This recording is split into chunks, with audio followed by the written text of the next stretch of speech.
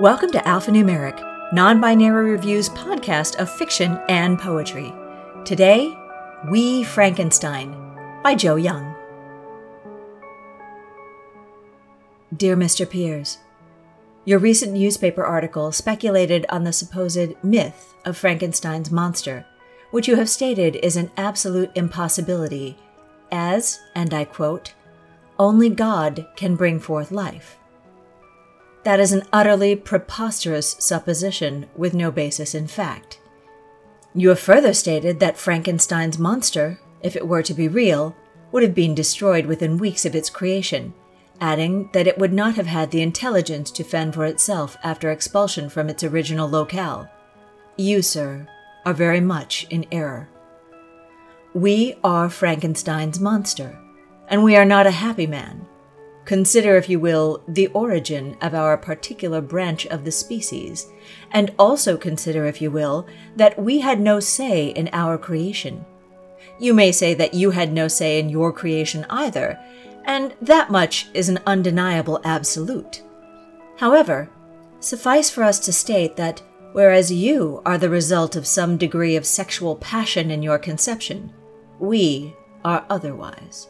We are the result of a different passion, that of a violence of mind, an impermeable insanity, that of decades of acquired knowledge, of arcane practices and arbitrary evils.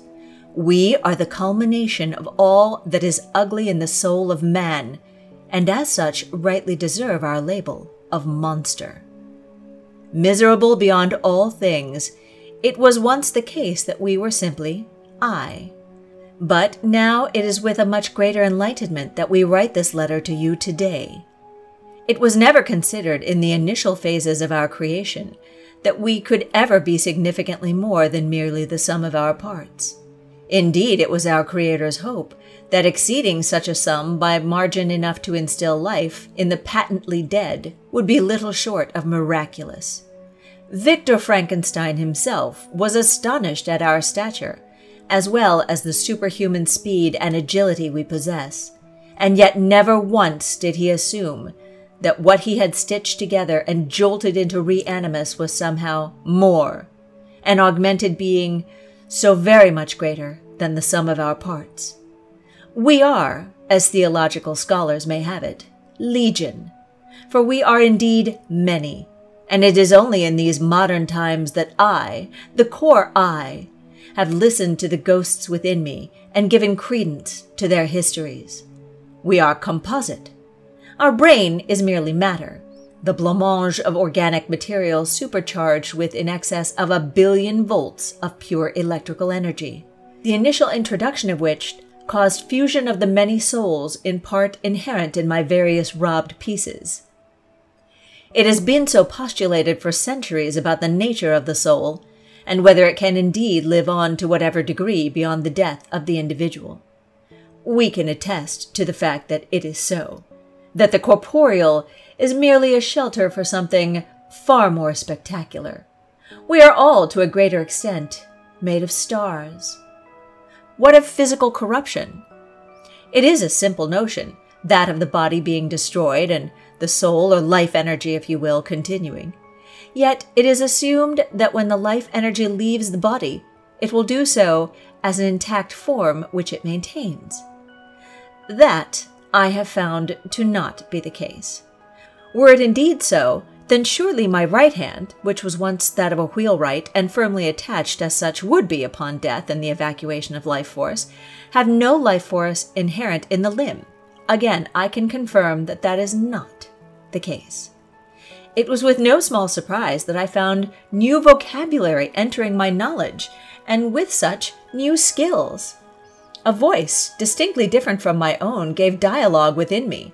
I began listening, treating this voice as another entity, enjoying the discourse and memory of the life once owned by the aforementioned and previously living wheelwright, who, as it transpired, was somewhat bemused at the current fusion of his hand to the amalgam of spare parts infused into my cadaver. It was not long a time in passing before other such voices vied for my attention, and we soon learned from where Victor had acquired our independent yet united organs. Were this in fact some psychiatric evaluation, there would be little discussion required as to the nature of our schizophrenia, and we would most assuredly be institutionalized were it not for the simple facts of the situation. In the modern day, we would be heavily and most thoroughly administered to, and the discovery of our rather advanced physical attributes would no doubt be taken much into consideration. We have a heart with a wholly different DNA to the bulk of our other tissue. It has a beat far slower than the average human heart, slow enough, in essence, to trick those listening into believing there is no heartbeat, if they were not to have listened long enough. Our blood flows, yet does so slowly. We do not require as much oxygen as mortals, and as such our lungs are not required to work as hard as yours undoubtedly must. We are faster, stronger, and of a much superior intellect.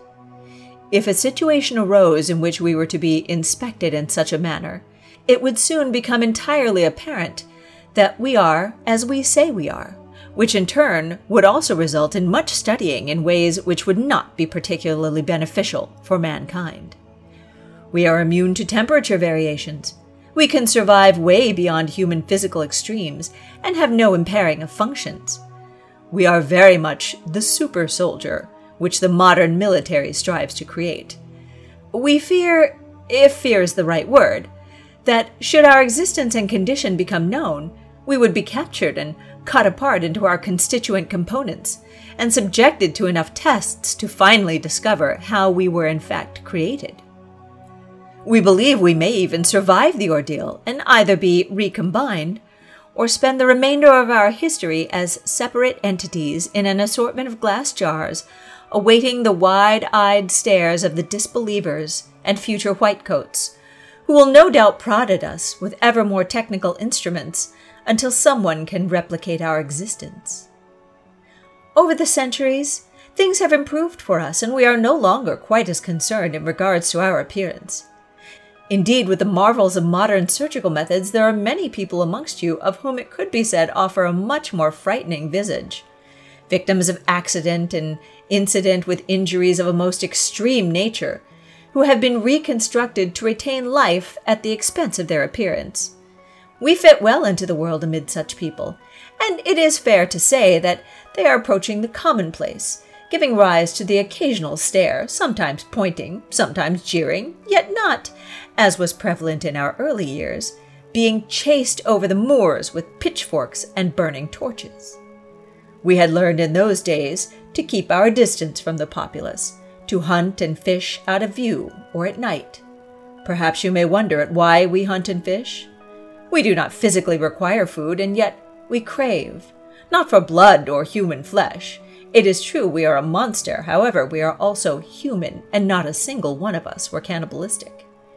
We eat more as a vestige of our former selves, as a ritualistic passion than out of necessity. We have taste buds, we have senses. We derive pleasure from the crunch of an apple or the dripping juices of roasted meats. Should we not be entitled to some humane pleasure? To you, even with modern sensibilities, we are still the monster, still shunned. For all of the advancements of these times, the ugly and monstrous will always be the ones who never catch a break. There was a time, in the 1990s we believe, when we considered plastic surgery in an attempt to blend in better with society, so that we may no longer find it necessary to live so far removed from that which we have come to know and love. We are, if truth be known, lovers of the theatrical, and attend in many a playhouse in our days. Yet in those days we were most assuredly helped along by the fashions of the time, as it was not unusual for a gentleman to have a cape, and often a cowl of some description. Nowadays, the very idea of a cape is laughed at, and the only people who seem to wear them without ridicule are the superheroes in moving pictures. We stand corrected after a fashion, with no pun intended. We do upon occasion venture out amongst the populace. Those occasions are on Halloween, when monsters are everywhere to be seen, and when we are aware of fan conventions, where people dress up as all manner of creatures and attend moving picture shows or book signings. It is all rather fun to be able to see so many others enjoying themselves, And it does come with something of an extra thrill attached for us to know that we are, in fact, the only true monster there. We decided against plastic surgery due to the uncertainties involved in the whole procedure. For us to have a successful surgical procedure would involve medical professionals with scalpels trying to cut into our exceptional flesh. And should they succeed in excising previous scarring and restructuring our face, they would also have to ensure healing, which, judging by the state of the stitching Victor did, is not entirely likely. The man was exceptional when it came to reanimation, but would definitely not get a job as a seamstress. We are often amazed that he could perform such intricate microsurgery as required to attach organs, yet had only a fundamental grasp of aesthetics. We had heard once upon a long ago that our face was for the most part fine, but Victor at some point after our completion had damaged his hands and no longer felt competent to suture. He had hired an assistant for menial duties who at some point had damaged us when our brain had already been transferred and installed. The assistant apparently took it upon himself to stitch the damaged skin together, but was not proficient with a needle. Victor was no doubt horrified. Several of our teeth are that of the assistant, removed post-mortem, of which I will say no more. Do we consider ourselves a monster? Of course we do, as there is no point in avoiding it or indeed lying. Were we in fact naturally created, we would still be a monster owing to the murders we have committed throughout the centuries. Monsters are not simply resigned to those with scales or horns or some other such demonic appearance. Many monsters are as normal-looking as any random person you walk past daily without looking twice. Victor, for instance, was a rather handsome individual, yet within him dwelt such horrors as nightmares are made of. And we are one such nightmare. It is not a normal mind that envisages a creature constructed of cadavers and brought back to life with lightning. That is the stuff of horror novels and television, and yet there he was, a young man full of the devil who used his gifts in the pursuit of greatness, with no thought as to the consequence of creating an abomination such as us. The murders we committed were initially those of diminished responsibility. We were new. We were somewhat raw in our emotional capacity, and as you may realize from what we are saying here, we were not of one mind, but several. And when there is an inner turmoil, something somewhere has definitely got to give. We were not in control, and we wanted revenge. It was really as simple as that. An animal biting back after being kicked, nothing more. Later, our murderous indiscretions were of a more deliberate and sinister intent. We killed for gain, usually food and clothing or transport. Often it was the case that we were confronted and the risk of exposure led to extreme measures. We never killed for the sake of it, never for the sport. The last person we killed was outside of a bar in Quebec around 8 years ago, a drunkard who tried to rob us at gunpoint. We hit him a little too hard, crushing his head into a stationary vehicle. The one before that was a police officer in Dusseldorf. He pulled us over for speeding in a car we had stolen. He was something of a mercy killing, putting him out of our misery. The last thing we need is to be arrested, as that again would lead us to being investigated, and there is no scenario in which we come out of that one on top. Where do we see our future? We drift, staying forever at least one step away from the wealth of evil that you call humanity. We appear incorruptible. Our body doesn't age or fall foul of putrefaction. We are our own best company and require little to nothing that we cannot readily get from the world with increasingly minimal effort. We have a home and are looked upon as the disfigured hermit who lives in the hills. We cause no problems and get no problems. We grow vegetables and raise chickens. Of course, as decades roll on, we roll with them, moving to new locations, as it would only be a matter of time before some bright spark figures out that it would be impossible, by their standards, for us to have lived for so long in one house. For some, it would be a dark cloud, and yet, for us, it is something of a blessing. We've seen so much of the world, lived amid many of the nations, and enjoyed the finest that life in those countries has to offer. We have seen the rise of many nations and the fall of many others. We have been witness to the greatest surges of military power and humanity's most incredible advancements. We have also witnessed technological revolutions beyond imagination. We have seen the evolution of manned flight from balloons to spaceships, and yet we remain, as always, the single greatest achievement of any man.